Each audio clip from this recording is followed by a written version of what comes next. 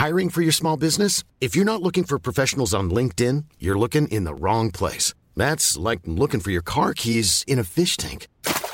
LinkedIn helps you hire professionals you can't find anywhere else, even those who aren't actively searching for a new job but might be open to the perfect role. In a given month, over 70% of LinkedIn users don't even visit other leading job sites. So start looking in the right place. With LinkedIn, you can hire professionals like a professional. Post your free job on linkedin.com/people today. Welcome to Text Message. I'm Nate Langson. And I'm Ian Morris. And we are... And that intro was the shortest intro on earth. It was. It was like, there'll be no humour today, straight to business. Pretty much. Pretty much, but that's kind of the point. I hate podcasts with loads of faff at the beginning. There is that. That's true, yes, yeah. It's pointless. But we are going to get on with the news, and we're going to talk specifically this week, maybe to some detail about Netflix. We did talk about Netflix last week for completely different reasons, although they may, on some level, be connected. This is the news that Netflix is looking to crack down on proxy streaming. What's proxy streaming, you may be asking inside your head? What this is where you use a VPN service. I use one called AirVPN. Ian undoubtedly has one as well. And it does one of two things. One thing it does is it encrypts your traffic, which makes it harder for people spying on a local public Wi-Fi network to look at what's being transmitted from your computer or to your computer, which is very good for privacy reasons. And the other thing that it often does is it allows your computer to tell a server that it is in a country that it is, in fact, not in. A good use for this, and one of the things I use it for, is if I'm traveling outside of the UK and I want to access the BBC iPlayer, I can't, but I can use my VPN to use a server located in the UK to tunnel my traffic through. Therefore, the BBC thinks I am in the UK. And I personally think this is a fine thing to do because I am a legitimate user of the BBC iPlayer. However, this is where the controversy comes in. It is possible to do this for Netflix as well, and Netflix around the world has many, many different local catalogues of TV shows and movies, but some countries have, only a fraction, sometimes as little as 10%, as what its primary catalogue in the US has.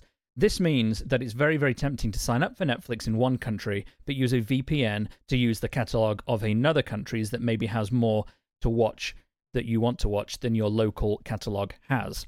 Before now, Netflix has not really cracked down on this. They've not really, made a big stink about it. But now that it's going to be in 130 countries worldwide, it seems that part of its deals with many of the content providers that it has deals with is that it has to crack down on this.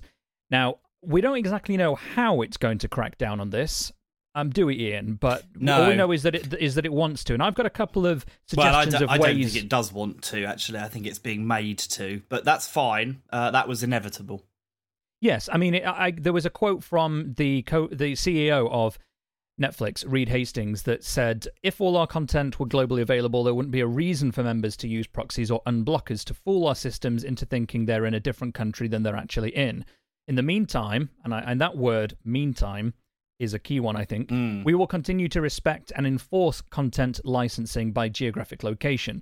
So the two key points in that, as I see it, is that they are bound by licensing restrictions, which we know, and this happens in music as well. This is why sometimes you can go to iTunes to buy a song from a tweet from an artist, and it says, sorry, this release is not available in your country. These are artificial, digitally enforced restrictions that are something of a business hangover from back when record labels could just release the record in a country, and they've kind of followed into the digital age with some controversy attached. And the meanwhile is the other part, or in the meantime of his quote, because as you say, you don't think they want to, and hopefully they are pushing to have a universal catalogue, which would be better for everyone, including the rights holders, who would, get more access to customers, which would be fantastic. Yeah, and this is well, it's the core issue, really, isn't it? And I have some sympathy for Netflix, because I know that they must be under enormous pressure from the companies that they do business with every day to stamp this sort of proxying out. And obviously, when you're under pressure like that, it makes doing deals a lot harder, and that means that prices go up, and that means that their service becomes quite difficult to manage. But what I mean. I have used a proxy a couple of times for things like Hulu and stuff like that, but never really exhaustively, because ultimately I don't really need to. If I can't find it on Netflix or Amazon, I'd be much more inclined to download it through another method, I would say. And I think that's the problem, really. I think rights holders need to get to grips with pretty quickly, is that Netflix said at their press conference at CES, if you give customers a fair price, and then they'll take it every time over piracy.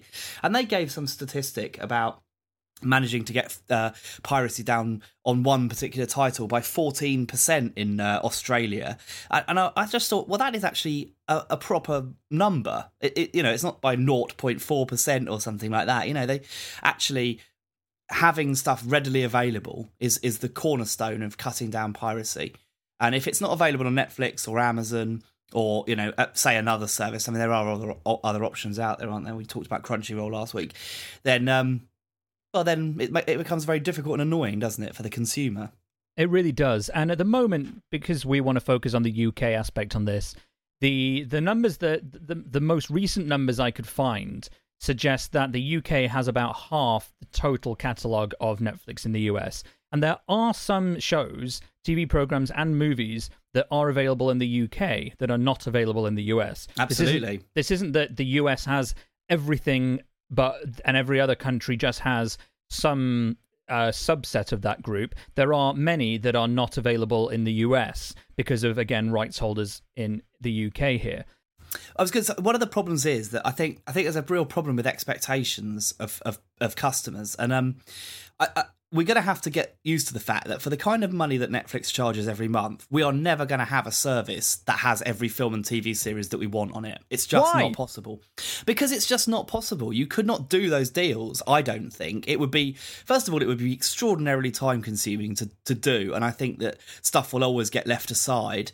But second of all, I just don't really think it's enough money for them to be able to do it. I mean, as the service grows, perhaps that won't be an issue. But you're talking about doing a deal globally for content, and that's really expensive. If the movie industry, the TV industry, the music industry, if they ever want to truly crack down on piracy to the point that it has basically mitigated the consequence of any piracy, then you do need to have worldwide deals. Now, I agree with what you're saying. It can't happen because worldwide deals can't happen right now. But then, let's think 15 years ago, we wouldn't have thought that we could ever have DRM-free downloads of songs or streaming catalogs that are fully legitimate. I mean, these are deals that do take a long, long time to create. Well, to be honest with you, yes, you're right, of course. And for a business like Netflix, it makes a huge amount of sense for them to talk globally. And actually, it probably would be that relatively easy. When you got to consider about the deals that movie studios particularly do, and of course this applies for TV as well, is that it's quite, obviously, movies cost a lot of money, and that money obviously has to be there up front. And that's one of the reasons they do distributor deals. So they say, well, look, we can't afford to give you the full $100 million for this movie because we aren't sure it may be a flop. It's a huge risk for one company to take. So they do a deal with a distributor and they say, well, you give us X million and we'll, then that'll be your movie to distribute globally. It might be one of those, or, in other regions, it might be one of those things where they have to start being just a little bit more clever about how they negotiate those deals. It might be that, if you're in for, you might get cinema revenue, but they would exclude you from revenue after that, so, DVD and all that kind of stuff. Or maybe they increase the amount of money or increase the share you get if you finance when you sell on DVD or something. There must be a way of, making it up. Or maybe we're going to see these sort of distributors go away a bit and, and movie studios will just self-fund. But I think that would be bad because what it will lead to is the thing that people say they hate about movies, which is Avengers 4 and and films where there's very little imagination shown in the creation, and you just get the same thing over and over again, and remakes of things, Ghostbusters remade with ladies and things like that. I mean, not that I object to that particular example, but other things where really, Point Break, why are we remaking Point Break, really? Let's talk a bit about how a circumvention of VPNs could be possible. Now, the way that I see it is that one thing Netflix has above all else is a pay model, which means that you have to pay for Netflix. Even if you have a free trial, you have to register, and that means they know at least the country most likely to be the one that you are in. Because most people, and I would imagine the overwhelming vast majority of people who use Netflix, are at least paying for it using, their local credit card. They're not signing up with a US credit card or some sort of alternative. You can do that with iTunes by putting in creating an iTunes US store account and buying a US iTunes voucher, applying it, downloading the DRM-free versions, and then, downloading them on your local machine. You can do that. Netflix is harder to do because it's all streaming, so you have to be connected to the service. And it may say, well, you're only going to get access to the account from the country within which your payment method is registered. Now, I understand that they have said they're not going to do that. Or they haven't said they aren't going to do it, but they haven't said they are. Well, that's interesting if they're not, because that's, to me, seems like the most logical way. Yes. The other way that I was going to suggest, which seems less robust but could be done, is you choose the country upon sign-up, and you're not allowed to change it, which would at least mean that while you can choose to use the US Netflix, you can't change it back to the UK one if something that you want comes up on the UK store. I've just done a spine shudder because it's reminding me of Blu-ray region coding.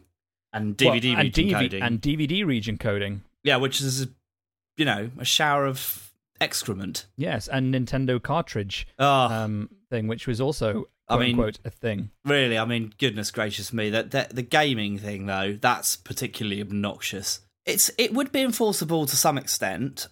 Certainly, the easiest way, and probably the best way, and the most watertight way would be to do as you say, to tie the location that you're coming from to the credit card you registered with, and to say, well, okay, you may be in the US at the moment on holiday, say, but we're still going to deliver you your UK library because that's your primary account. But they haven't said they're doing that. We will find out in a few weeks' time whether that is what they're going to do, and they may do, but I don't think. The thing is, I honestly don't believe their heart's in it at all anyway, so I just don't think so. What I suspect could happen is there will be services will spring up that will get around that anyway. So even if you have an account in the UK, I suspect maybe they do a switching thing. So maybe you sign up with someone and your accounts are sort of merged electronically in the cloud, and then you both get access to both sides of the Atlantic, say. So that would be one particular service that you could operate. There already are services, you linked in our shared document for this podcast, a summary of what you can see all over the world on Netflix, and there are linked there services which do exactly that. In fact, one that I was just told about today, purely coincidental by somebody else, merges every catalogue on Netflix Global, so you can see anything from anywhere in the world. And that's quite interesting, isn't it? Because that gives you one hell of a service. It does, and that would also show you where the discrepancies are between the two services. Yes, absolutely, and that's useful in itself. And one of the things I have a real problem with, and this is, it's a silly problem really, is that Netflix isn't really that searchable, is it? And neither is Amazon. I don't think I want to watch something on Netflix tonight. I think I'd love to see X film. I wonder if it's on Netflix or Amazon, and then I have to go through with my clicker and search every blinking service to find out if it's on there or not. Really, I want to have a better way of doing that, and so that's one way of doing it, isn't it? But that's a tangential point. It is a tangential point. I don't necessarily know how long such a restriction will remain in enforcement for Netflix, because as you say, they don't want to do it, and customers don't want to do it, and there's undoubtedly data somewhere that shows that doing it is detrimental to business as well. Probably. So I think this is probably a stopgap to allow them to launch worldwide, and eventually the sheer might and power of Netflix will allow them to strike deals that were previously unattainable. Don't forget as well, I genuinely believe, and this applies to me, I genuinely do not think that many people do this. I don't think VPN use is huge. I can tell you that most of the people I know personally who've used VPNs do so because they're expats. So they've moved to, say, the US and they want to keep up with iPlayer, or they maybe want to stream football from Sky. That's the most often case you hear about. But people actually wanting to switch to to see a different film, I just don't think it's that common. No, I use it for almost entirely legitimate reasons, I would like to think. I use it when I'm abroad. I travel a lot, and I use it to watch the BBC iPlayer, and I use it to watch Netflix when I'm in the US, and sometimes I do want the UK catalogue, but I have on occasion been known to use VPNs to access the US catalogue when something's disappeared from the UK one. And again, I'm paying for Netflix. I'm not trying to steal money from them. No. I just want to access content that physically exists on a server. You can't do it on Amazon, you'll note. It's impossible. That's because I don't use it. Well, no, but if you did, you'd know that you can't do it. But until then, I'll just have to remain confident that I do not care.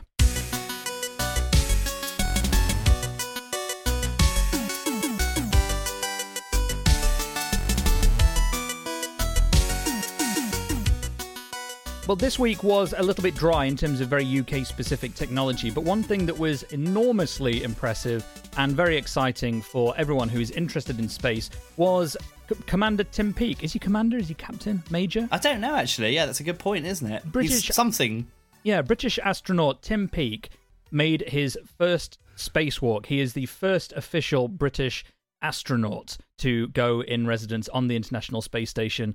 And firstly, well done, him, and well done, us. Let's pat ourselves on the back. I admit my contribution to his space life has been minimal at best, but I like to believe, like all football teams refer to their teams as we, even though they sat in a chair, drank beer in a pub, I believe we have achieved something great. And I know that you had some experience with one of your kids getting very excited about this too, Ian. Why did you find this so particularly interesting? Well, this is the thing. So I tweeted about this in the week because actually it's quite easy to dismiss, especially with our meagre space budget, to dismiss it as being unimportant. But actually, it's really important. And Izzy, my daughter's been at school. They've had a space week. They've been doing show and tell with space stuff. Izzy made a little comet, which I thought was absolutely adorable. Her teacher loved it and stuff, and she was really excited about it. And then when she came home on Friday after doing her little presentation to the class, she told me the name of the person that was in, Tim Peake in space, and I just I just think it's extremely important if we're going to have any chance at all of encouraging our kids into, STEM subjects, then we need to have them excited about science. And there's nothing more exciting than seeing a man with a Union flag on his arm doing a selfie in space. And I'm looking at it now, and it's cool, man. It's really cool. Even though taking photos in space is nothing new particularly, and people doing spacewalks is nothing new. It's just cool. It always makes me smile when I see a photo from space, and this one just happens to have a dude from Britain on, and it's cool. That is absolutely fantastic, and that just reminds me that the last thing that I watched on Netflix using the VPN to access the US catalogue was the remake of Cosmos, which was absolutely fantastic, and I love that. That I don't believe has been shown in this country, has it? So there's a good example of something, actually. Yeah. And I'm gonna buy it on iTunes just to show my support, because I think it was fantastic, as was indeed the original.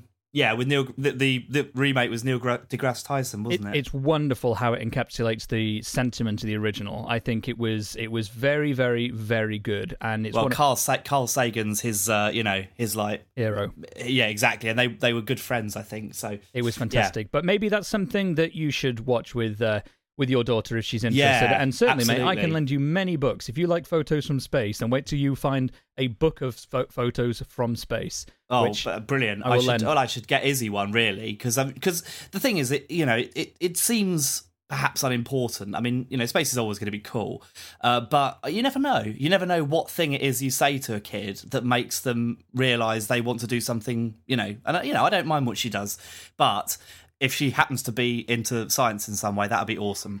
Well done, Tim Peake, from all of us, by which I mean Ian and I. A text message. Well, we've got one last little thing we wanted to get to this week, and this is another pseudo-television, or in fact it's entirely television-related. We're now at the mercy of machines, and a battle the likes of which we've never seen before is about to begin. Robot Wars is coming back to its spiritual and indeed actual home, the BBC.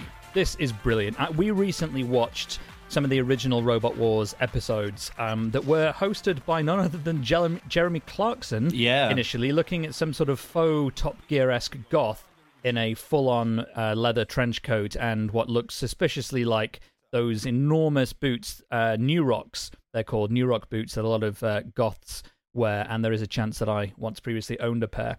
And this is great news. The show's coming back. This is where robots of increasing style and brutality beat each other up with forks and kitchen implements and various other things, at least based on the original. It was a little bit underwhelming, I have to say, watching the original recently, that they didn't really do anything. Like the house robots, things like Sir Kill-A-Lot and a bunch of the others, they had pretty badass weaponry, but the contenders were, some of them had a spike that went forwards very quickly, and they were essentially just slightly more violent remote control cars. But as tradition suggests, when things get rebrought back, they come back with a bit of extra budget for something like this, and they're building or at least creating an entirely new custom-built studio with new state-of-the-art cameras, I read somewhere, to capture the action close up. Absolutely. Which is fantastic. Well, it is, because obviously, the original was a long time ago and camera technology was, poor, really. And now you can put a camera on anything, can't you? And you can get a really nice picture out of it. So it will add a certain dimension to it. It's not the be-all and end-all. But one of the interesting things, I had a conversation, I had a thought, actually, as I was reading the news, and I was thinking, why was it called Robot Wars? They weren't really robots, were they? And you just said exactly the same thing. They're basically, as Jeremy Clarkson would say, remote control cars on acid or something like that. Yeah, I know what you mean. It's more like car pushing and shoving, but you wouldn't get it past a commissioning editor at the BBC in 1998 saying, what we're going to do is we're going to put some like little radio controlled cars, we're going to strap knives to the front and drive them into each other. They'd say that sounds quite a lot like bumper cars. And yes, and that's also very boring. That's not a thing. But no, but when it comes back, what they should absolutely do, and this was one of the problems with Robot Wars towards the end, as you probably remember, and one of the reasons I think it ended up getting cancelled, was that there would just be a certain amount that you could do that would make your robot undefeatable, and the house robots were largely undefeatable, weren't they? And that's fine to some extent, because they played it well, they were timed, they weren't always out. But what would be awesome this time round is if they said, well, you have to pre-program, or it has to be a robot in the sense that it makes decisions as it's going, and perhaps a portion of that would be, so you'd it would either drive based on robotic decisions, or its weaponry would work that way.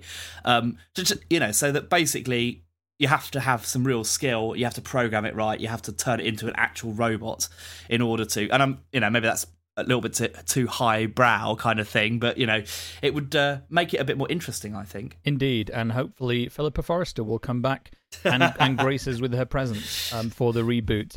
Anyway, that's going to do it for this week's show. I don't believe we have a date yet for the reboot of the thing that I just said. Summer, I think. Summer, is it? I believe so. Or later in the year, I think, was the actual date they gave. I see. Okie dokie. And it's only 6 episodes, and it's an hour. Yes, I did read somewhere that one of the original contenders wants to come back to make a new robot and rebattle, which would be quite interesting to see the... pardon me, do you remember the one that was sort of coated in sort of red and white felt and went up against one of the robots with a flamethrower? Yeah. And the drivers on the team all wore waistcoats made out of the same felt. And I can just remember then and when I rewatched it recently thinking, why on earth would you put felt on a robot, particularly when you're putting your robot in front of fire? Yes, and the inevitable did happen, didn't it? Well, yes, it got burnt off. Yeah. And then you had to spend 30 seconds on the television explaining how that was a disappointment. Frankly, I wish it had happened sooner. Anyway, that's going to do it.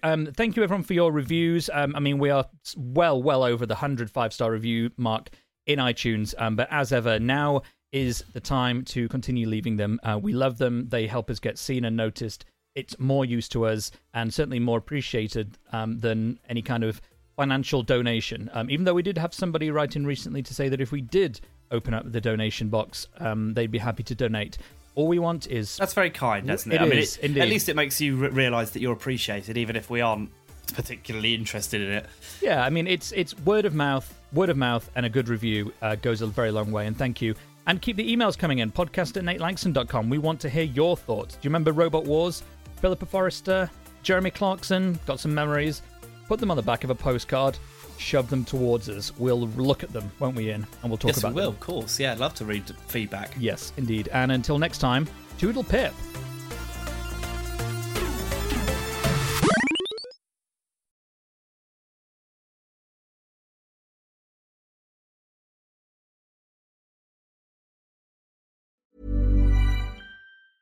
Planning for your next trip?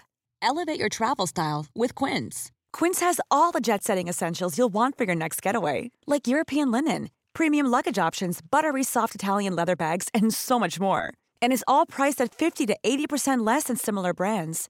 Plus, Quince only works with factories that use safe and ethical manufacturing practices. Pack your bags with high-quality essentials you'll be wearing for vacations to come with Quince. Go to quince.com/pack for free shipping and 365-day returns.